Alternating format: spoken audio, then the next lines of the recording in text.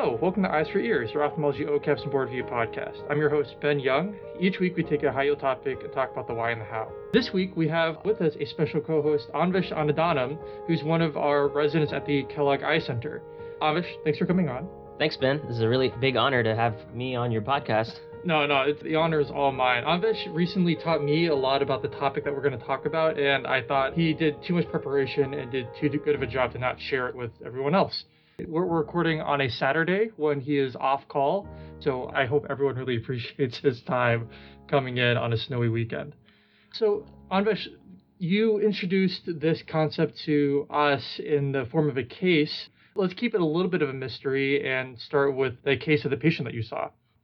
And editor's note, we're going to change some of the details of the patient's history to keep things HIPAA compliant. Sure, let's get right into it. So a few weeks ago, with my attending, we saw this patient who was a 50-year-old woman who presented for a routine eye exam. She had a history of breast cancer. She took some medications, including exemestane for her breast cancer, and previously she was on tamoxifen. Now, skipping directly to the exam, in the visual acuity-wise, she did pretty well, 20/20 in both eyes. Her intraocular pressures were normal. And going back into the fundus, we noticed that there were some mild pigment changes in the macula. We also got an OCT, as we do in the retina clinic. Ben, do you want to describe this OCT for us? Yeah, so, and you showed this OCT to us before, and what I thought was interesting is at first glance, I'm a retina fellow, and at first glance, I thought it looked totally normal. Looking at this thing, basically, I didn't see a bubble, so I thought, okay, no injection to do, and then I probably would have moved on if I didn't have the careful eye that you did. Because I think something that is really interesting about this OCT that grossly, if you just give it a quick glance, looks normal, is when you compare it to a previous OCT that we just happened to have from 7 years before. And that one definitely looks normal even on close inspection. But when we look at the one from the visit that you recently saw the patient at, you can see that, most of the inner retinal architecture looks pretty intact, and even the ellipsoid zone, or as some people call the inner outer segment, that very outer bright band that's just above the RPE, looks, maybe a little bit changed, but nothing, to write home about. But then the layers directly above that, the outer nuclear layer, that dark band that's above the inner outer segment junction, just look a little bit attenuated compared to her OCT from 7 years ago. They're just a little bit thinner. It's pretty subtle, but you noticed that, Anvesh, when you saw this patient. So can you describe those pigment changes just a little bit more for us when you looked at them fundoscopically? Like, what pattern did they have? Yeah, that's a great description, Ben. So when we went back, looked at the OCT, we went back to the patient and said, hey, well, can we correlate what we're seeing on this OCT to the exam itself? So looking more closely at the fundus, we saw some, these same pigment changes, but they looked like they were in a particular pattern, like a little ring around the fovea, but they didn't seem like they involved the fovea. Right, and that's what we, listener, you can't see this OCT, but that's what I'm looking at too. The very center of the fovea and the foveola, that central depression, looks normal, but then once you get beyond that, then we see this kind of outer nuclear, outer plexiform loss. So maybe now we'll pause for the listener and then think about essentially what we're telling you. We have a patient here for routine exam, 20/20 vision, but with a subtle ring of outer nuclear and outer plexiform loss. So listener, what's the differential? What do you think might be happening? And then what do you want to ask the patient next? Or what do you possibly want to test next? Give a little pause. And Anvesh, what would you call this? Well, okay, so we have a characteristic finding of sort of pigment changes in a circular pattern around the fovea. Some might call this a bullseye maculopathy. A bullseye. If you guess that, listener, then you get another Eyes for Ears point that you can redeem at the end of the episode. So, Anvesh, can you give us a little differential for what do you consider when you see a patient with bullseye maculopathy? Sure. So there's a bunch of things depending on, first of all, what age the patient presents at regarding what we think about for bullseye maculopathy. If you're younger, we kind of think about some of the genetic disorders, perhaps like Stargardt disease or cone rod dystrophy. In addition, as you keep getting older, you think about benign concentric macular dystrophy, macular telangiectasia pops into mind. The other thing that we really don't want to miss, and will really make a change in patients' management, is hydroxychloroquine toxicity or Plaquenil toxicity. Huh. So, what was done next for the patient? Did you go back and get history about any of these different things in differential? Yeah, so it looks like, before 20 years ago, the patient was completely fine. She had normal eye exam, so we kind of ruled out some of the things that show up when you're younger.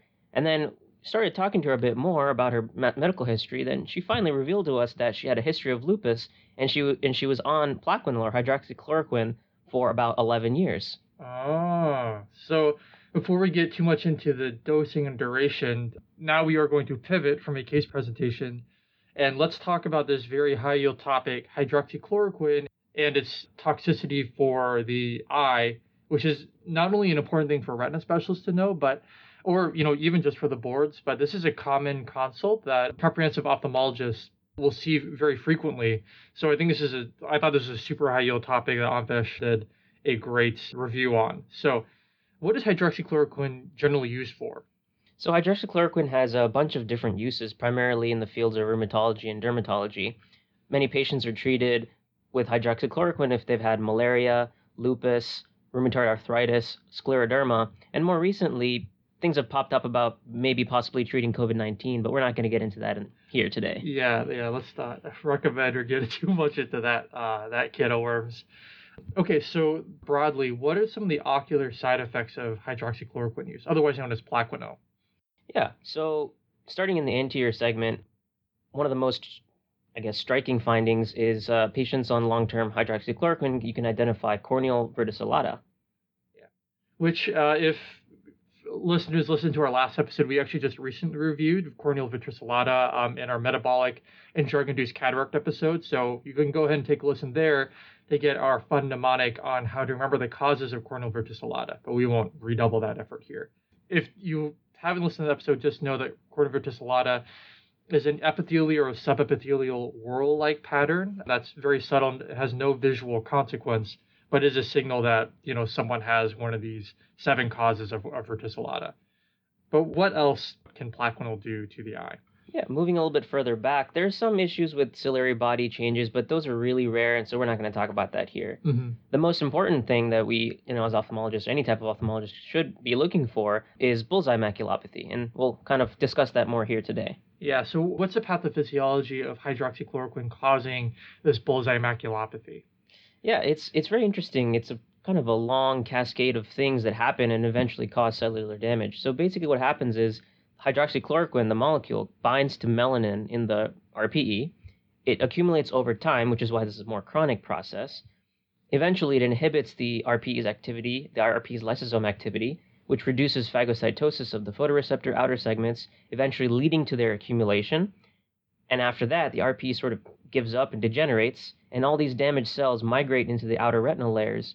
And here you can see on OCT and other findings that the outer nuclear layer sort of gets thinner and thinner as you go on, and eventually leads to irreversible photoreceptor loss and RPE atrophy.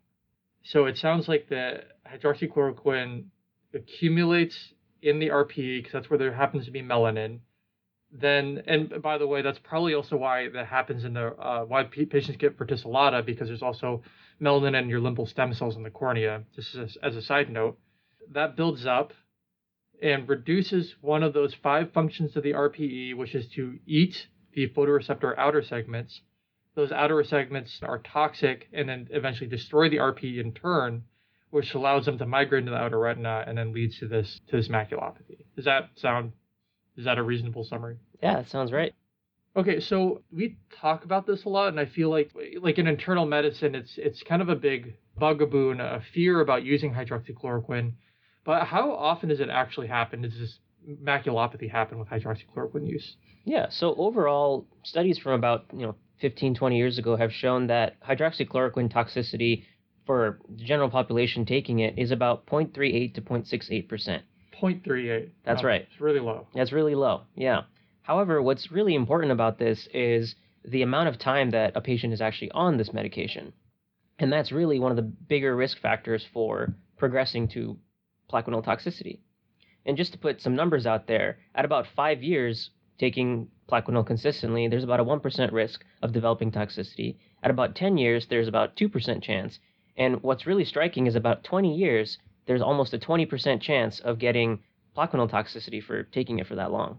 Oh my gosh. I remember there's something about the AAO and knowing not only the duration but the dose relative to weight is important in calculating the risk for a patient. What are those guidelines now? Exactly. So kind of the two biggest risk factors we talked about duration is how long the person's on therapy. And the second one is how much they're taking on a day-to-day basis. And there's been some changes as to how to calculate this, but the most updated guidelines include a higher risk of toxicity if you're taking more than 5 milligrams per kilogram of real weight. And that's, beyond that, you'll get toxicity. Okay. What about, is there anything about something about ideal body weight? Is that something we have to take into account? Yeah, so in the past, toxicity was calculated based on ideal body weight of greater than 6.5 milligrams per kilogram.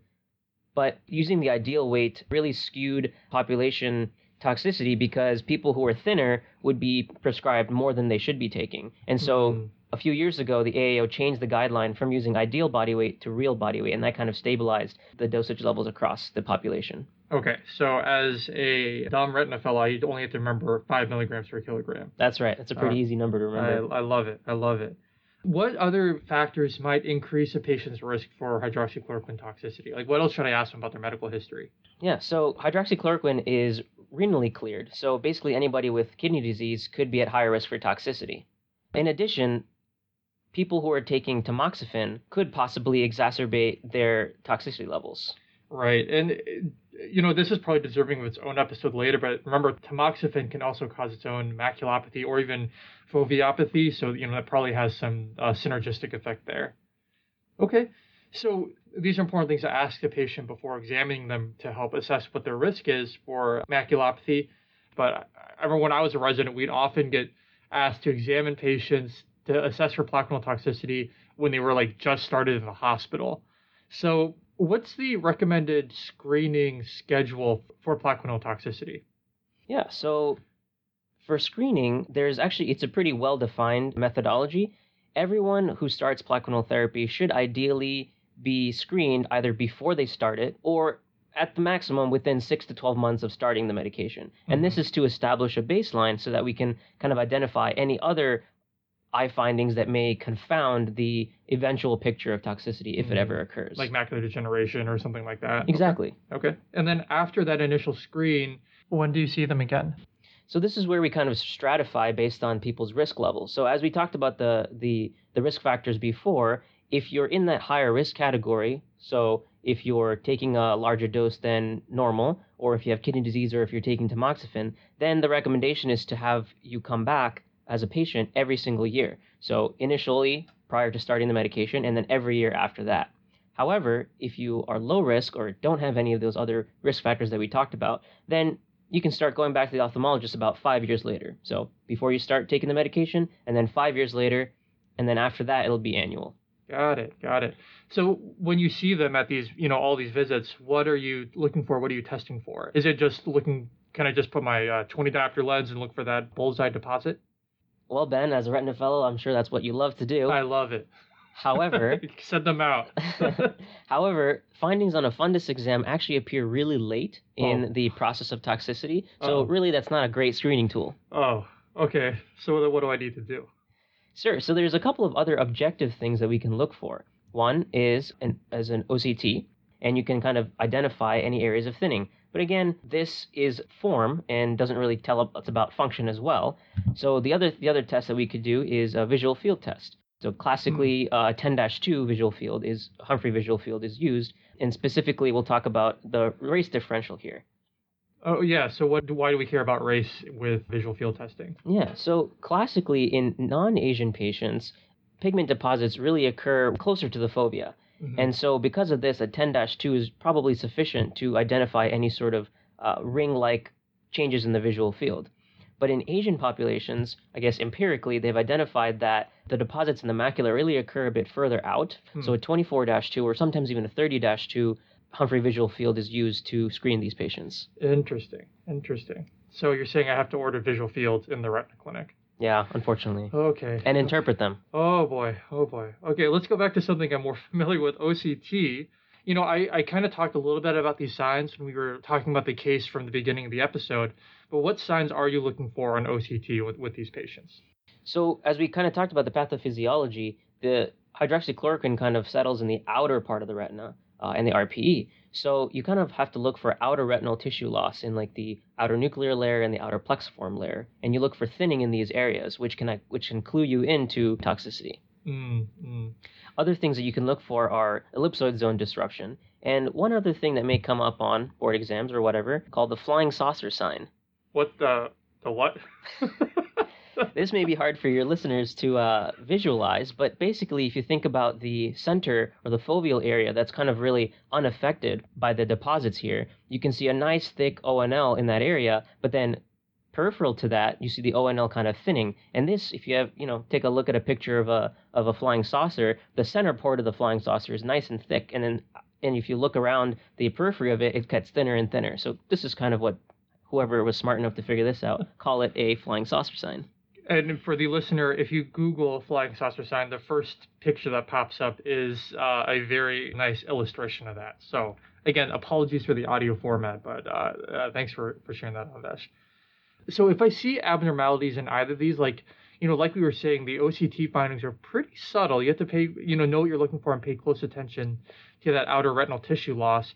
And going back to our patient, we looked at their visual field, and they did have what might have been a very subtle kind of ring-like visual field change, not affecting the fovea but around the fovea. But given that these are pretty subtle findings and the decision to take them off Plaquenil is pretty major, what other tests can one do besides those standard screening tools to help figure out if they truly have Plaquenil toxicity? So there's a bunch of other things that we can do available in our arsenal. The next step that one could do if one of those two, visual field or OCT are abnormal, is get a fundus autofluorescence. Now, what do you think this could show, Ben? Boy. So to remind listeners who haven't listened to our episode covering autofluorescence essentially detects junk. So we say it picks up lipofuscin, but if you look up the structure of lipofuscin, there's no one, it's basically a whole class of autofluorescing molecules, and as a very, very general rule, trash autofluoresces. So because you told me that in this disease, the RP does not eat up the outer segments, i.e. does not eat up the trash as well, I'd expect that early on they would have hyper autofluorescence, that you'd see a ring of brightness, a ring of junk around the fovea. Something like, is that right? Yeah, that's right, exactly. So in the early parts of the toxicity, you really have all this, as you said, junk build up, and that kind of autofluoresces more. So in the early stages of toxicity on fundus autofluorescence, you'll see that ring of tissue sort of hyper autofluoresce because it kind of captures all that non-phagocytosed outer segments. So what about later on? Yeah, later on, well, we talked about the fact that the RPE sort of degenerates and the ISOS junction sort of degenerates, and basically the tissue is essentially dead. So there's no junk that can accumulate. So later on in the disease process, you'll get hypoautofluorescence. Right. To remind the listeners, the RP constantly has like kind of a baseline level of junk it produces and eats and gets rid of. So at an autofluorescence image, you should always have kind of a background level of autofluorescence. So because the tissue is destroyed here, that signal is absent. Okay, so that sounds like it's something that's helpful, that's beyond, just just standard fundus photography. Is there any other test that could be helpful if you're trying to figure out if someone truly has toxicity? Yeah, there's one more test that is a bit more involved that could be helpful to identify definitive or specific hydroxychloroquine toxicity, and this is a multifocal ERG. ERG is deserving of probably its own series of episodes, but what are you looking for on the ERG to help suggest if there's any toxicity? Yeah, so a multifocal ERG can test different areas of the macula, and here you look for a subtle depression in amplitude just in the paracentral region. So the fovea is generally spared, so signals there are going to be pretty normal, but just para to that, or just around the fovea, you may see some signal depression in the amplitude, and that's what you can look for. So what about, there's two types, broadly speaking, two types of ERG, multifocal and full field. Why not, can you just do a full field ERG? So a full field ERG won't be useful in this setting because it's really not sensitive enough to identify specific macular abnormalities. I see. Okay, now I remember that when you initially presented this, you presented it in FA conference. So is there a utility to FA for diagnosing this? No, not really. An FA, as much as I know you love talking about I FA, love FAs. an FA really only shows problems really late in the disease process. So I see. as a screening tool, it's not really that useful. Well, that makes this fellow sad. Okay, well, what about other things like what about just sending them home with an Amsler grid? Then I don't have to see them every year. How does that work? So as you know, Amsler grids are used for many different types of macular pathology. So it's not really specific to plaquenil toxicity. So unfortunately, it's not that great. Plus, the interpretation is quite subjective. Patients may think that they see something or not see something, and it may actually not be what you're looking for. What about color testing? If we're affecting photoreceptors, perhaps color will be changed? Again, not really sensitive or specific, so sorry. Okay. So if I can summarize the imaging, because this is fairly high yield for the boards and such, you start with a visual field in an OCT, and then if you see abnormalities in those, then you might consider a fundus autofluorescence or a multifocal ERG. And then the other tests that one could do aren't really quite as helpful to look specifically for this process. Does that sound about right? Exactly. Okay. So, by the way, Anvesh arranged for these tests to be done for this patient, and these were all consistent with that paracentral problem with the outer retinal layers, which was consistent with plaquenil toxicity. So, what does one do now that you know that they have plaquenil toxicity? Well, from the ophthalmologist point of view, the eye is getting damaged, so the solution would be to stop the thing that's damaging the eye. So in this case, and in really any case with plaquenil toxicity, the recommendation would be to stop the drug. So when you stop it, do these changes reverse? Well, so we talked about a couple of things. The corneal verticillata do reverse because as the drug washes out, then the cornea becomes normal again.